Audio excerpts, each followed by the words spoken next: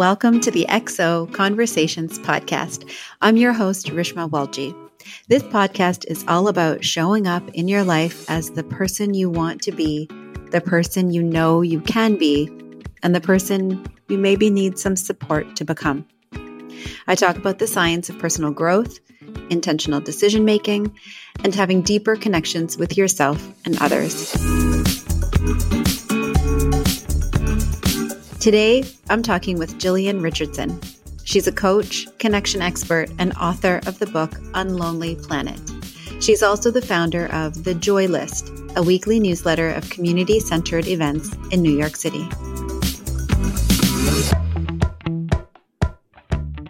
So let's jump in for a bit because, first of all, I love the title of your book. I read it, and I'll ask you about it more in detail in a minute. But I don't know if you did this on purpose. I'm going to date myself right now and be like, when we used to travel before we had, Google Maps and like smartphones, I used to take these books every single time. Lonely Planet. I mean, there was a few other ones too. But I would take these like Lonely Planet books in my backpack where I had all my other belongings. And this book was like so big, but I had to take it. And so I don't know if your book was a play on that, but I like the name. For sure. It totally was a play. And to be honest, I was like, is this legally okay for me? And I haven't gotten in trouble yet. So I guess it's fine. Yeah, I think it's more of a generic term. So it should be okay.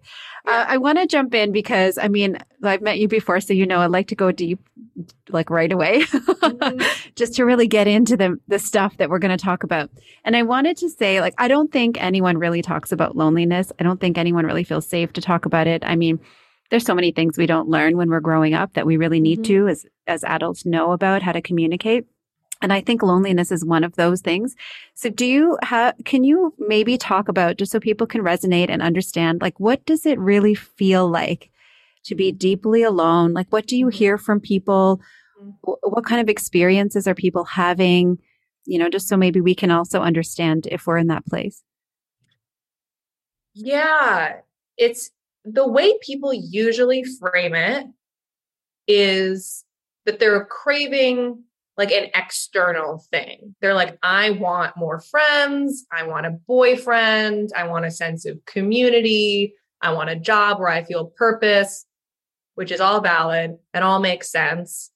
But really at the core of all of these desires is feeling loved and feeling enough and feeling supported. And something that I try and really ease into slowly with coaching clients is seeing that very much all of this starts as an inside job. Of course, we are healed through relationship. I believe that. We are healed through loving relationships where other people love us and we see that we are enough in our messiness and all that good stuff.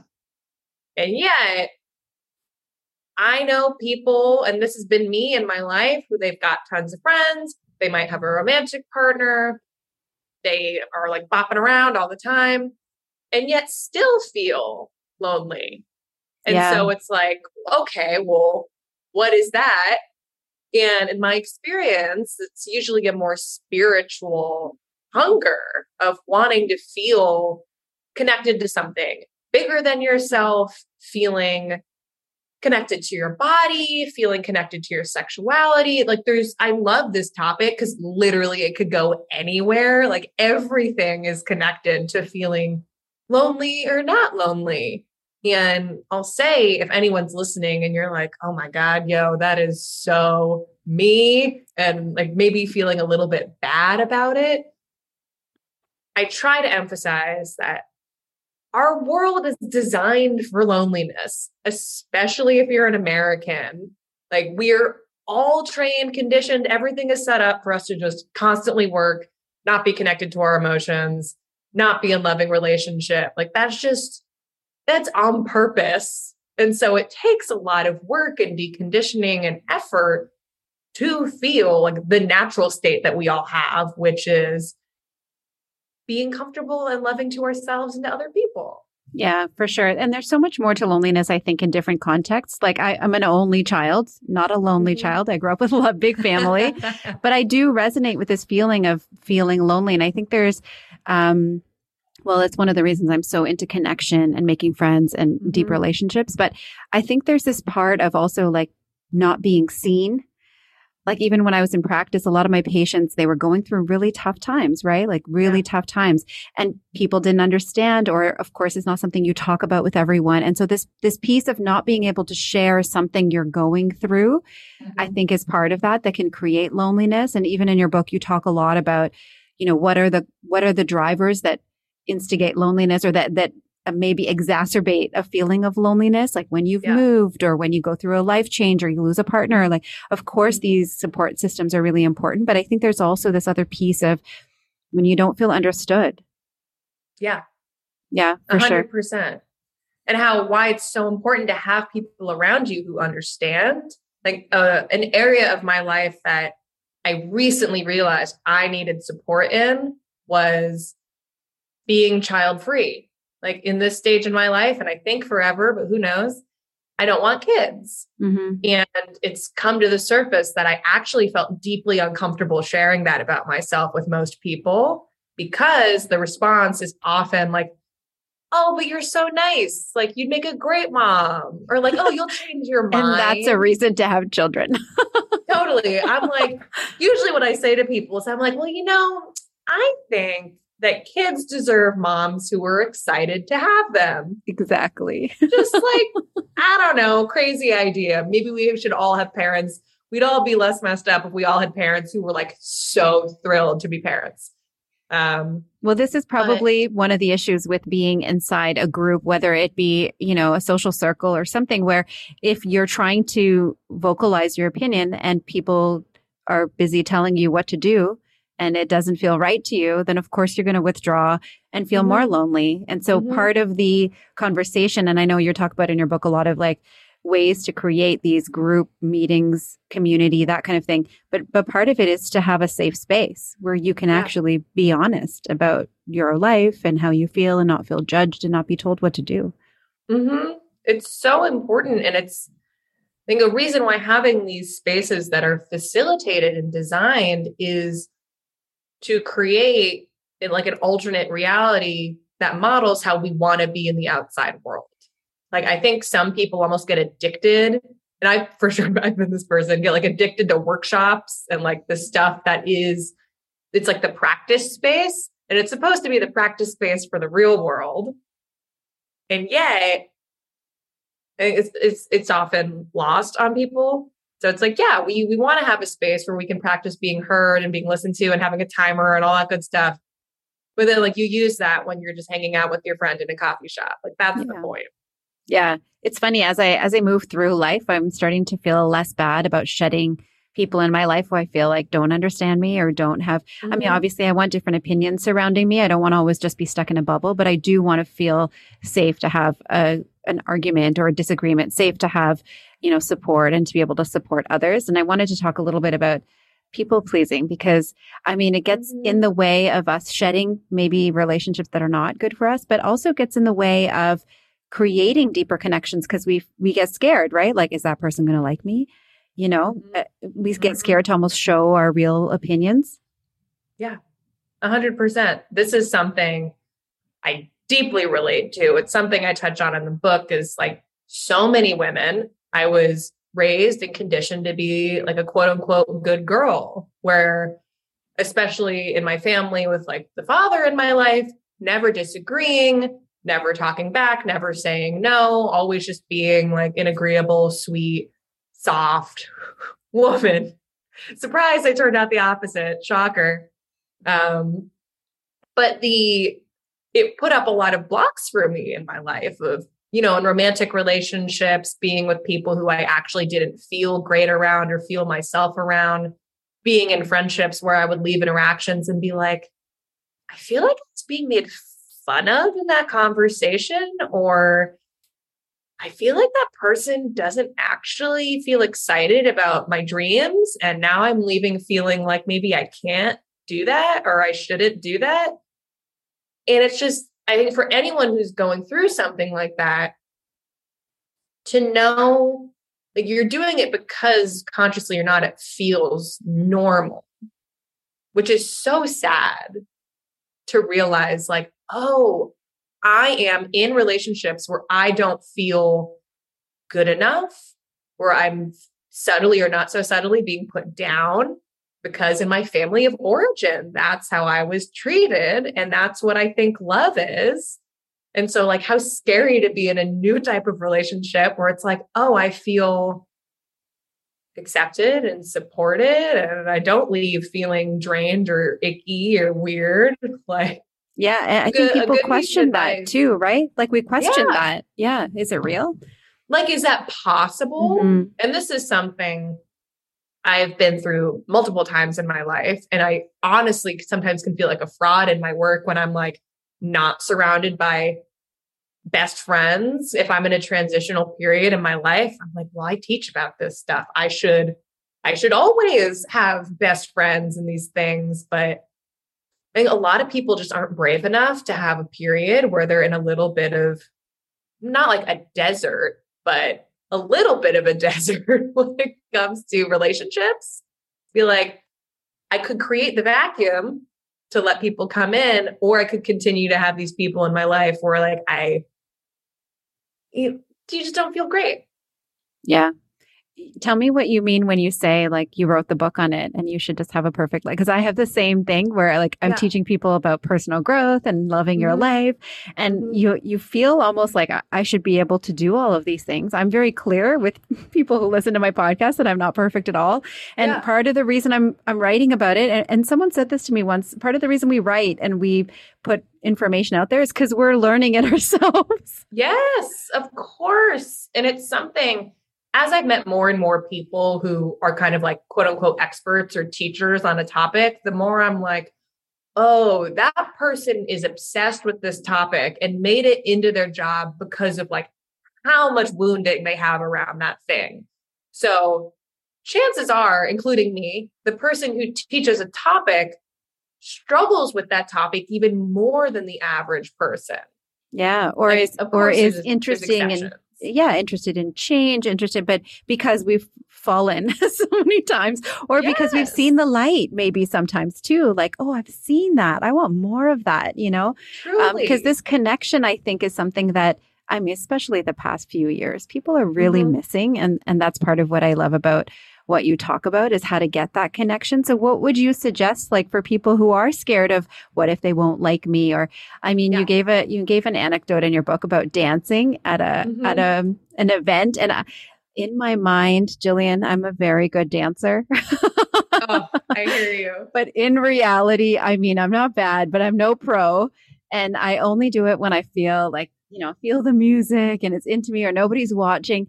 But like, I can see how you go to something and you're like, oh my gosh, everyone's around, and you just sort of clam up. What do people do? What should they do? Yeah. So this is a topic that comes up a ton with coaching clients, where I have to remind them, be like, listen, the more you put yourself out there and the more people you meet and the more spaces you go to, the more times you're going to hear no. The more times you're going to go to a thing and you're not going to like it, or you're not going to like it at first, the more times you're going to feel like everyone's looking at you and you're the weirdo. Like, I saw a TikTok yesterday that made me laugh so hard, where a woman, it was like a guy with a sticker on his chest, and she was pointing at him and she's like, and the sticker said new best friend. And she's pointing and she's like, this is the guy that you want, right? And the guy she's talking to is like, yeah. And then she takes off the sticker and underneath it says stranger. She's like, okay, to get to that, you need to talk to one of these. And he like screams and leaves the room. That's like, hilarious. Yeah. Although it is very detailed, explained to TikTok. But it's like, yeah, right. Duh. Like, we all want a new best friend, but to get the new best friend, you need to talk to a stranger. They're the same person. But yeah, it is. It's hard to put yourself out there sometimes, right? Especially if you don't get that reciprocity. I know it depends on where you live, but like when I was in the city, I remember like nobody talks to anybody. You can all be stuffed into a train and staring at the wall. No one talks to anyone. And then I moved into the suburbs and everyone's talking to me. The first time it happened, I'm walking along and someone's like, hi. And I'm like, who are you? Why are you talking to me? Sure. This is my personal space. Like it just felt so awkward. And now I'm the person who goes and talks to everybody. Like my kids get embarrassed because I talk to everyone because I feel like everyone does have an interesting story. And for the most part, they just don't get a chance to talk to you, you know? Truly. And I think people often kind of like copy and paste their past experiences onto the future, where this literally happened to me last week. I went to a party on Friday night and I went and I didn't really know anyone. And it was one of those things where everyone's just standing and there's no chairs. And it was a space opening and it felt kind of awkward. And I was trying to flirt with people and it just wasn't landing. And I left and I was like, oh my God, replaying in my head everything I said and how awkward it felt and how I just felt rebuffed and terrible. And if I had a story that I was a socially awkward person, I would not have gone to something the next night. I'd be like, oh, well, that's obviously going to happen again. And then the next night I went to a party and I made 2 new friends and got somebody's number and it was great. And I'm like, oh yeah. So we just make it mean so much more than it actually does. Yeah, it's possible to make those connections. I have to share this one thing that happened to me, and then I have so many more questions for you, but I feel like this relates to this topic that you're talking about. I have a hard time with networking events. I like to meet people, but I like to make genuine connections, right? I mean, who will say that they're not like that? But I have a hard time going to these networking events because I feel like you have to put yourself on display and, they suck. Right? Who wants to talk to you unless they know that you're special? It's just very on so many levels. I just don't love them, but I go to them because, sometimes you need to make connections for work and stuff. Yeah. And so I feel like oftentimes people are not going to want to talk to me because I'm not that person who's like, oh, I have a PhD. That's not me. I introduce myself as Rishma. I go to these things and someone was like, hi, my name is Dr. Jen. And I'm like, nice to meet you, Dr. Jen. I'm Rishma. I'm never going to introduce myself like that. It's just not my personality. And so I have this story, or I had this story in my head that, if I go to these things, people are not going to want to talk to me unless they know who I am or unless they think I have something to give them. And those are not my people. I want to talk to you because you're a nice person. And then maybe if we can collaborate, great. Right. Yeah. And so I realized that in a lot of these networking events, I already feel left out. And maybe this is different for other people. Some of it has to do with my race, right? Sometimes I walk into a room and I see a bunch of people who look differently than I do. And so I feel like, they think of me in a certain way or whatever that may be. And I didn't realize that I had this, but I have had it for a long time. And so this last weekend, I went to a networking event and I was like, okay, I usually feel this way. And therefore I feel like I'm invisible or people don't want to talk to me. And then I make myself more invisible, which for me was like a mic drop because I'm like, I am just creating what I'm already thinking is happening. So I'm almost making it worse, whether it's true or not that it happens. But then I shy away, then I'm not as outgoing, and I kind of create more of what is already happening.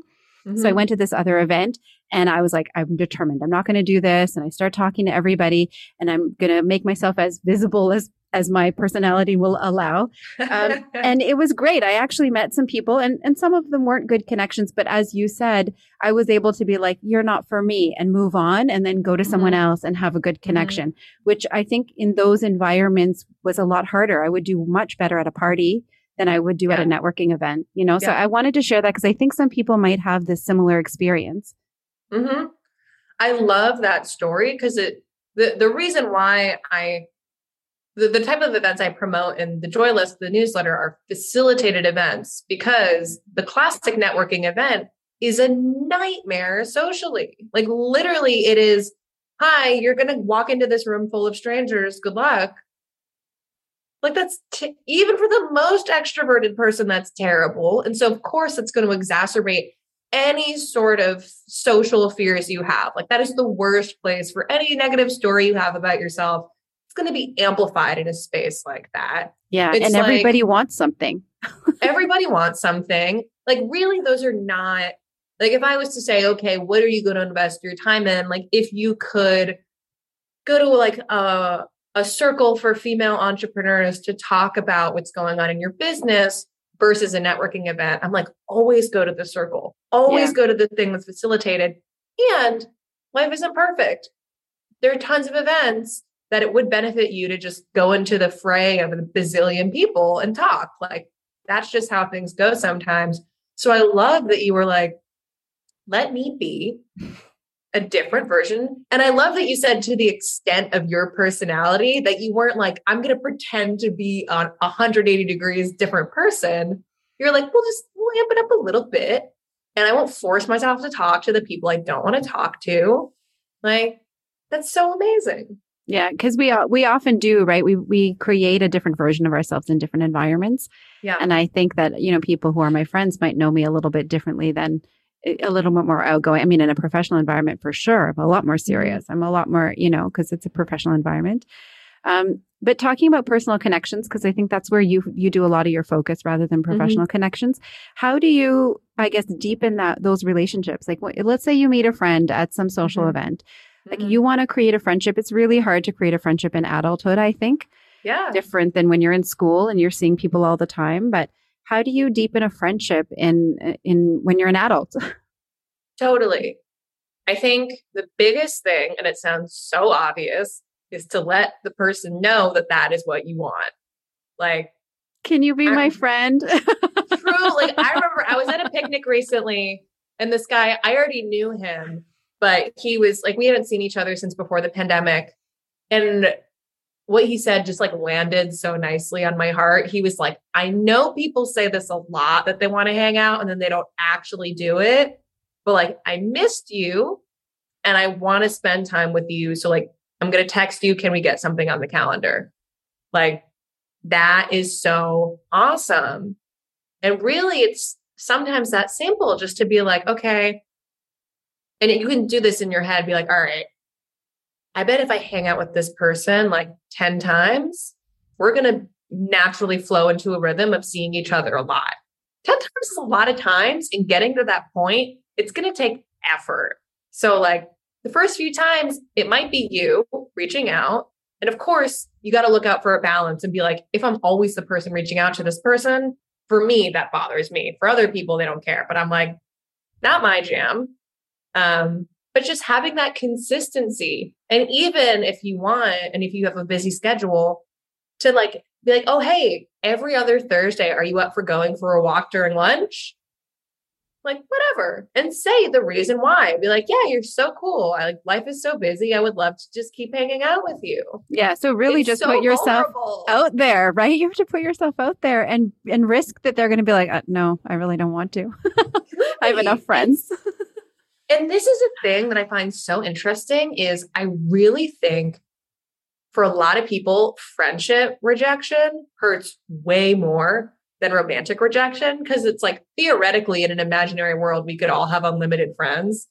That's not really how it goes, though. It's for some reason what we think. But it's like, I don't know, you can maybe have like 10 friends who you're actually consistently in contact with, if that. Like, for most people, probably 5. So it's like, yeah, maybe they're capped out on friends, which people are not used to someone saying something like that bold, but it's just true. You're honest and you know what you want. So yeah. it's good to at least be honest about, where you're at and what you're willing to do.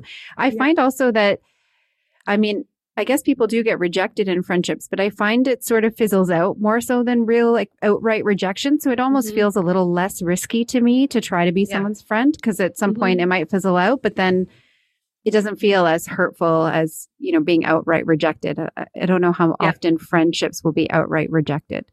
Yeah. And that is a thing, like friendship breakups, great thing to Google, like friendship breakup content. So interesting, because for me, I know some of the most painful quote unquote breakups in my life have been like friend breakups, because again, it's like, oh my God, this person probably knows me on a deeper level oftentimes than romantic partners. Like, they've seen all of me, because we're not doing the facade that often comes with romantic relationships. Oh, so it's like a history of friendship. It's like when you have a long history. Yeah. Like, I've had some female friendships end in painful ways. And it's me like too. the embodied sensation of that is like very intense. Yeah. Now that I think about it, you're right. I think it's if you outgrow a friendship or you grow in different ways or like, but you already have put all your stuff into that person. Like they know all your secrets and you have a lot of shared experiences. I feel like that's a big problem now in this stage of life that I'm noticing that, you know, when I was in high school, it's like, okay, yeah, you just be friends with whoever and whenever. And, you know, your life is sort of more free. And then you get older and you have a job and you have responsibilities and you have all these things.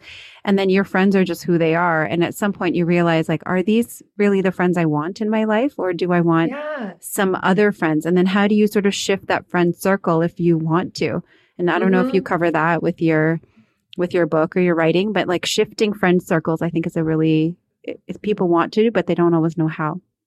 Totally. Well, one thing I'll say on that is it's worthwhile to reflect on what is the value of having someone in your life who is an old friend. And that like personally, like I have some friends from growing up who I know if we met now, we wouldn't be friends. But this person has known me since I was 5 years old. And there's nobody else in my life who's known me since I was 5 years old, who's still in my life. And like, that's worth it for me. Like, yeah, we're not going to talk about like spiritually aligned business or whatever, but like, that's okay. And we're not so close, but it's still amazing to have those people in my life. But then in terms of shifting friends, I think honestly, the biggest tip I give people is to think about the kind of person you want to be. So you could be like, I want to be a mindful person. I want to be a loving person. I want to be really fit. I want to be a great cook. I want to be a great mom, like whatever it is that you're thinking. And then be like, okay, where do those people hang out? Like, is it, I'm going to a CrossFit gym? Am I going to a weekly meditation? Am I volunteering with the elderly? Like, what is it that you would be doing as that person? And then like, duh, those kinds of people are in that place because the people who are around us influence how we show up so much. So much. I have a friend, he used to live in a Buddhist monastery and he doesn't anymore, but he's constantly on meditation retreats and all this stuff. And I'm like, damn, when I am around this person, I feel so much more open and loving and caring. And it's just like, it's a cycle, the energy that we give and receive as friends. And I was like, damn, this is like, one, it's making me realize my own shortcomings of like the closedness that I can bring, but it's also showing me like what's possible. Yeah. You talk a lot about loneliness and making friends because I feel like a lot of people don't have friends, right? Like period, don't have friends. Period, right? Like they don't have friends, they don't have family, they've moved to a new place, they've left something, they've had a breakup and lost a bunch of friends, etc. And so when you talk about that, like I guess a lot of stuff is how to start making friends. And I guess where I do a lot of my work is how to deepen your relationships, whether they be friendships or otherwise. And I'm just wondering, like, do you talk a little bit about, I guess, is there an intersection between like meeting the person and then like deepening your relationship? Yeah. This is something that I also am thinking about a lot. And I honestly think a big thing is just making time for each other. Like, I know someone where he goes on, actually, my male friends are killing it in the friendship department. Like they are my example where they've had friends who they grew up with and they have like a yearly retreat that they go on together. And they're like, yeah, every year we go on a trip, we do this thing. Or it could even be like, I had a speaking gig at a spa hotel and I got to bring someone. And I was like, I'm not bringing a date. I'm not wasting this on a date. I am bringing a friend, and we got to hang out for 5 days and like eat all these meals. And she got to help me with my work. And it was like, oh my God, we got so much time together that we like, otherwise it would be 2-hour hangs like once a month. And so those I think are truly the key things that so many people miss out on. Yeah. Spending time together. I'm going to add there just because we're on this topic.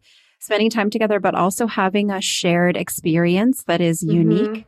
Like you go and chat with someone at a coffee shop. It's great if you have a good conversation, but sometimes it's not a good conversation. But if you have a shared experience, like say you go karaoke night or something, like you now have a memory with that person. You've now gone through something together, you know, everything went wrong and you had to like walk back, you know, like all these things happen. And now all of a sudden you have this shared moment.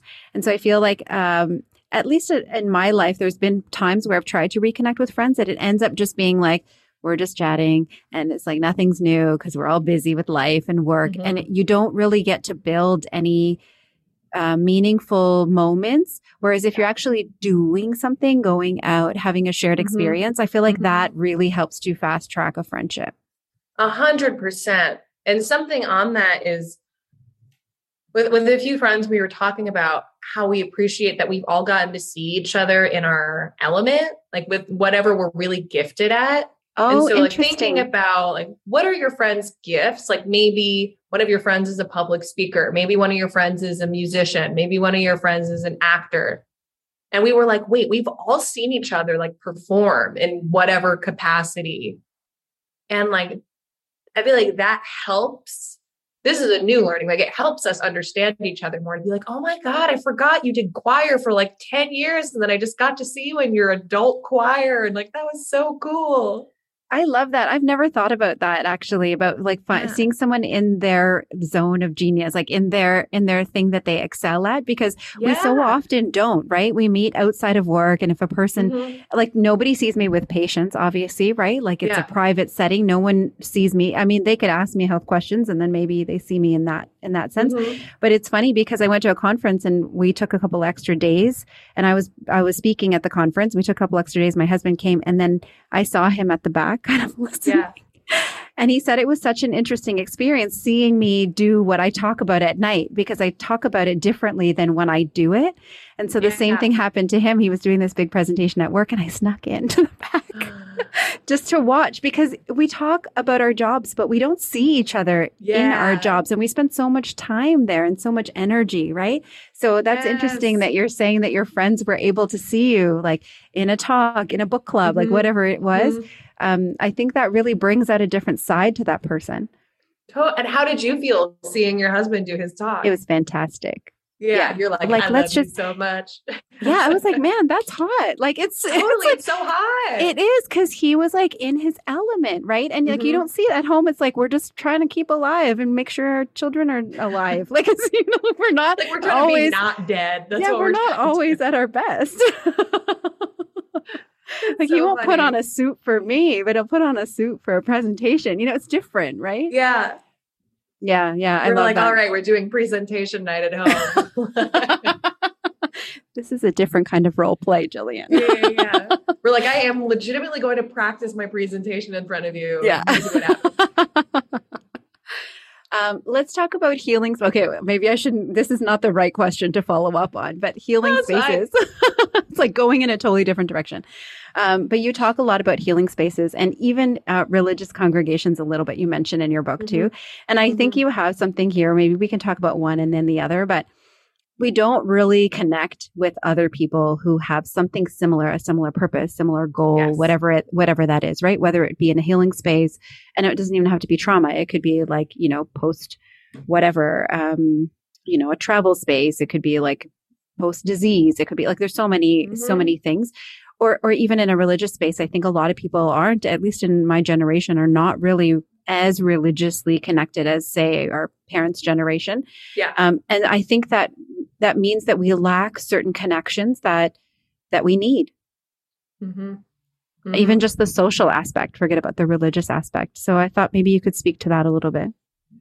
Totally. Well, like we were saying at the start of this conversation, it's terrible when someone doesn't understand us or when we feel misunderstood. But the thing is, not everyone can understand every part of us. Like, especially if like something happens, like you said, like you have a disease or you survive a car accident or you're dealing with an addiction. Like this is why 12-step programs are so mind-blowingly incredible and why they're just like so many people get so much meaning. And it's fascinating how they're like, so, at least in New York City, they feel so underground. Like before I started going to meetings, I was like, where are they? And then you Google and you're like, oh, they literally start every 15 minutes on every corner of the block all day, every day. Like if you want to blow your mind, look up New York City AA meetings, the schedule. They go until like 5 a.m. because that's when people need them. Anyways, so to say, there is so much almost like sacred energy in being in a space where you know everyone gets what you're saying. They're not going to judge you. Like there's such a unmasking quality that goes on in any 12-step room because you know that they're going to get it, hopefully. And it's just like, damn. And if you're not even comfortable doing that, I would suggest listening to any sort of 12-step podcast. And they've got them for everything. Like obviously you've got like alcohol and all the obvious things, but there's also like Under Earners Anonymous. There's Adult Children of Alcoholics. There's Overeaters Anonymous. Like anything you might possibly struggle with a little bit, just listen to someone telling their story on one of these podcasts and hear what people say. And it's just like, damn, we are being so fake so often in society. We're like, oh my God, we're all total messes. Yeah, it's so true. It's funny. I'm hosting I do a lot of events and I want to talk to you about that too, because I know that you've been planning some events, but yes. I'm hosting a retreat and it sold out so fast. I mean, great. Yay. But also I would like to think that it's because people are excited about what I'm going to offer and what I'm going to share and all the workshops that I've really worked hard to plan. But this area is fairly new for me. Like I'm not super yet well known in this area. I'm well known in the hormones and fertility area, but this whole personal growth thing is like a little newish for me. I've been doing it for years, but people don't really know me in this space. And I feel like people want to come more so because they just want to be around other people who also want to work on this. Right. Yes. And so I feel like it makes total sense what you're saying, that we just want to be around other people. And so many people have told me when I run an event, I'm like, hey, invite your friend. And they're like, I kind of don't want to. I know you're going to attract people who are growth oriented, who understand the struggle, who understand that they want more out of life. And I don't want to invite my friend because they're just going to bring it down. They're going to bring the whole vibe down. And it's a very, right? You're like, dude, did you hear what you just said? Oh my God. Exactly. It's so interesting, right? Because I feel like we do get consumed with people who are around us, either however we meet them. And then we kind of just want to leave and be around other people who are going to make us feel uplifted. Why can't we build that? How do we build that? I should ask, in our everyday life. Yeah. This is the thing. One, uber congrats on your retreat. Very exciting. Thank you. But I love retreats. I've been on a bunch of retreats. And I think a thing that they often suck at is what happens after the retreat, where it's like, okay. And especially ones that are really sensitive topics where it's like, you just got your mind and heart blown open. You just connected with all of these amazing people. Yeah. We're doing a follow-up. Yeah. We're doing a follow-up for that same reason. Yeah. Amazing. Because everyone, I went to this retreat called Camp Grounded, which I write about in my book. And afterwards, I want to go to that. I've never had that experience. I know, me too. It's been canceled so many times and who knows when it's going to happen again. But people were so active at up afterwards, inviting each other to things. And of course it's been years, so it slowly dissipates over time, but it's so, so powerful to put yourself in a space that embodies the values you want to hold. And then if you're not seeing people connecting after that retreat, reach out, organize something. Cause I guarantee people are so crazy hungry. Like you're seeing, when I did a 1-hour Zoom conversation about not wanting kids, I have never experienced so many women being like, I want to go on a retreat with these ladies. And I'm like, you talk to them for literally 15 minutes. There is such a hunger to just be in a space where you know that you're safe. Yeah. Yeah, for sure. And you almost need to feel safe, but also put yourself outside of your comfort zone. It's like this weird balance, right? I organized an event for my group. It was an improv. Okay. I heard that you're into improv. Is this true? Oh my God. I've done an embarrassing amount of improv in my life. Okay, I'm not an improv person at all. And I Yeah. was like, we need to do this. And everyone was terrified Of because course. it's scary, but it was also spectacular. It was Yeah. so good. And it's Yeah. because you're forced to get out of your comfort zone. So I think there's this balance between feeling safe. Maybe it was that we felt safe in the space to push our boundaries, you know? Mm-hmm. And I imagine that you as a facilitator, it's not like you were like, okay, we're going to do this thing, but I'm not going to participate. So Oh I no, imagine you did it. I You did it. set that I was bar. first, yes. And the person who was Yes, facilitate, like the improv person, the expert person, I was like, I don't know what I'm doing. And he actually said that makes it better. totally. You're like, yeah, be messy, make a mistake, be goofy. Like the weirder you get, the more permission everyone else has, which is why like some really well facilitated retreats I've been on, especially like stuff that's around embodiment or trauma, they always have assistants demonstrate the exercises in front of everyone. And the idea behind that is like, if we as a facilitation team are not willing to be vulnerable in front of you, why would you be vulnerable in front of us? And I think that's Yeah. how anything should be led. Yeah, for sure. I feel like you and I could just chat because like we are so interested in the same subjects. Yeah. But I also want to bring it back to in case if the listener is listening, like, okay, I need to like put myself out there, but I also need to feel safe. I need to shed these relationships that are maybe not good for me anymore. But I was, I have a lot of history with, I want to make new friendships. Like, where do people start? What do they do? What kinds of things can they pay attention to in their own life? Like, do you have any tips for people? Yeah, a simple one is to just set a goal for how many times you want to get out of the house. Be like, all right, I literally just did this with a coaching client right before this call where they were like, okay, I want to go out every other week. And I was like, oh, let's shoot for every week. I was like, that's literally one night every 14 days. Like, not ideal. And C, also like what kinds of spaces give you energy and don't. And don't just try something one time because you might, like, for example, you go to improv one time and you leave and you're like, oh my God, that was so hard. And then you go the second time and it's a blast.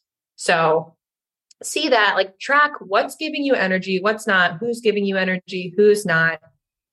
But I'd say also notice the energy that you are going into these spaces with. So, like, if you're going into a dance space, for example, feeling really guarded, really closed, with no attempt to try and change, like, yeah, you're going to have a certain experience versus if you go in, maybe you dance at home before you go and you're like, okay, I'm going to be weird. I'm going to be silly. I'm going to stay for at least an hour. That's something I had to make myself do with dance stuff because I've never been a natural dancer. Even if I keep dancing, I feel very uncomfortable for like 45 minutes. Like, I'm staying for an hour. Yeah, that's a great mind trick for yourself. I actually love to dance. I just love it. Yeah. I just can't be around other people who I have no idea who they are, where they're watching me dance. Like I have a hard time with that, but I love to dance. And if given the opportunity, I will be moving. But I went to this party when I didn't know anyone and I was like, it's a friend's birthday party, but I don't know any of her friends. Yeah. And I went by myself. And so because my husband was home with the kids and I was like, okay, I'm just going to go. I want to wish my friend happy birthday. So I wore this hat. It was like this very out there. I like hats. It was a very out there, like bright pink hat. And I walked in and the music started and I started dancing. And my friend came up to me, the one who was there. And she's like, you can't wear that hat and not dance. Oh. And I was like, that's right. I can't. I almost went in like, okay, I'm going to pull this off. Yeah. Because that's actually my real personality wanting to come out. It's just sometimes not really, it's sometimes shy.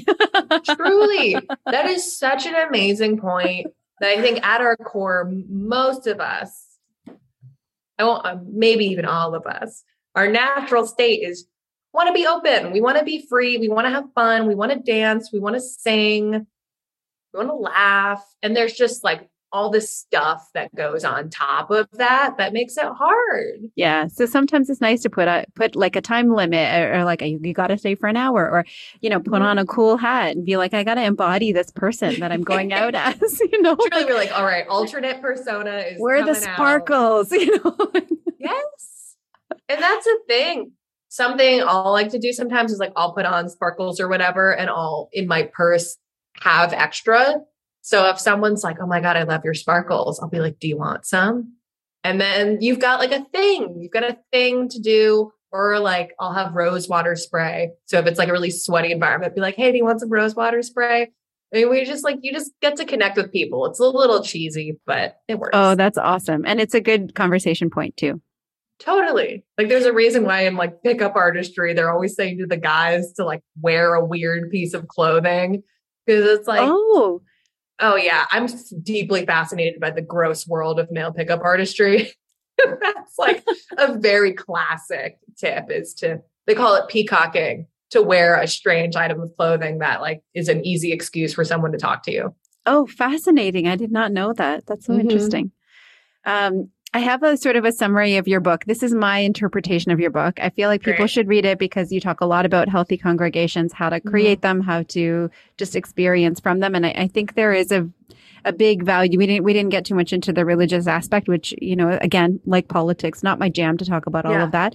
But I do think there's something missing in that is sort of a natural space of like getting people together where we don't maybe have that. We have to kind of create that in ourselves or for our own lives again. So this is my interpretation of your book. You let me know what you think. Okay.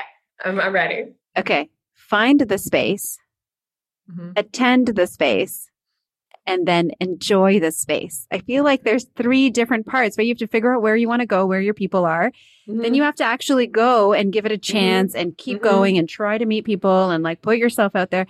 And then you have to enjoy it, meaning like you have to be vulnerable. You have to let yourself, you know, open up, like all of these things. This is like my summary of your book. What do you think? Truly. And then like do follow up.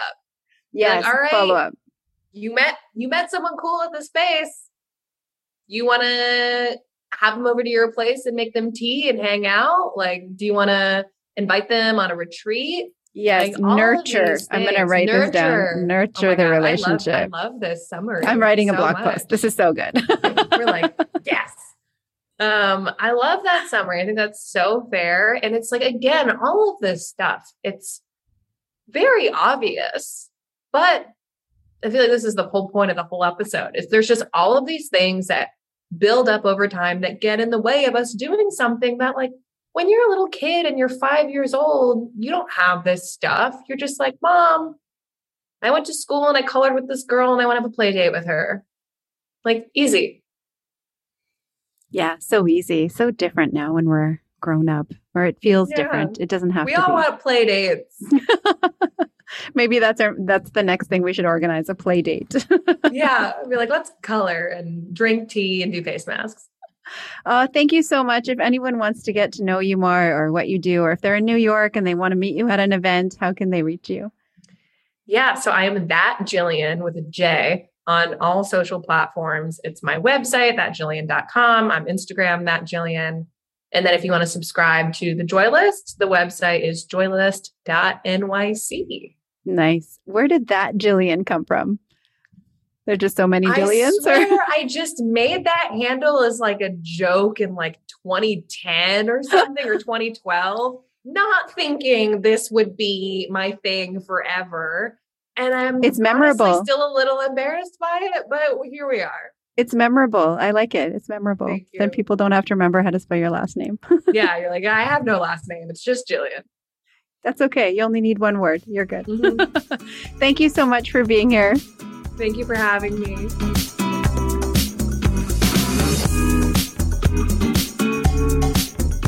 Thank you for listening and joining me for today's conversation.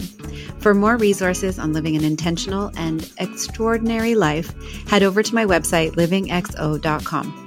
You can find my free workshop on emotional regulation and also my free assessment to see how intentional you are in your own life and the next steps to help you move towards more deliberate decision making.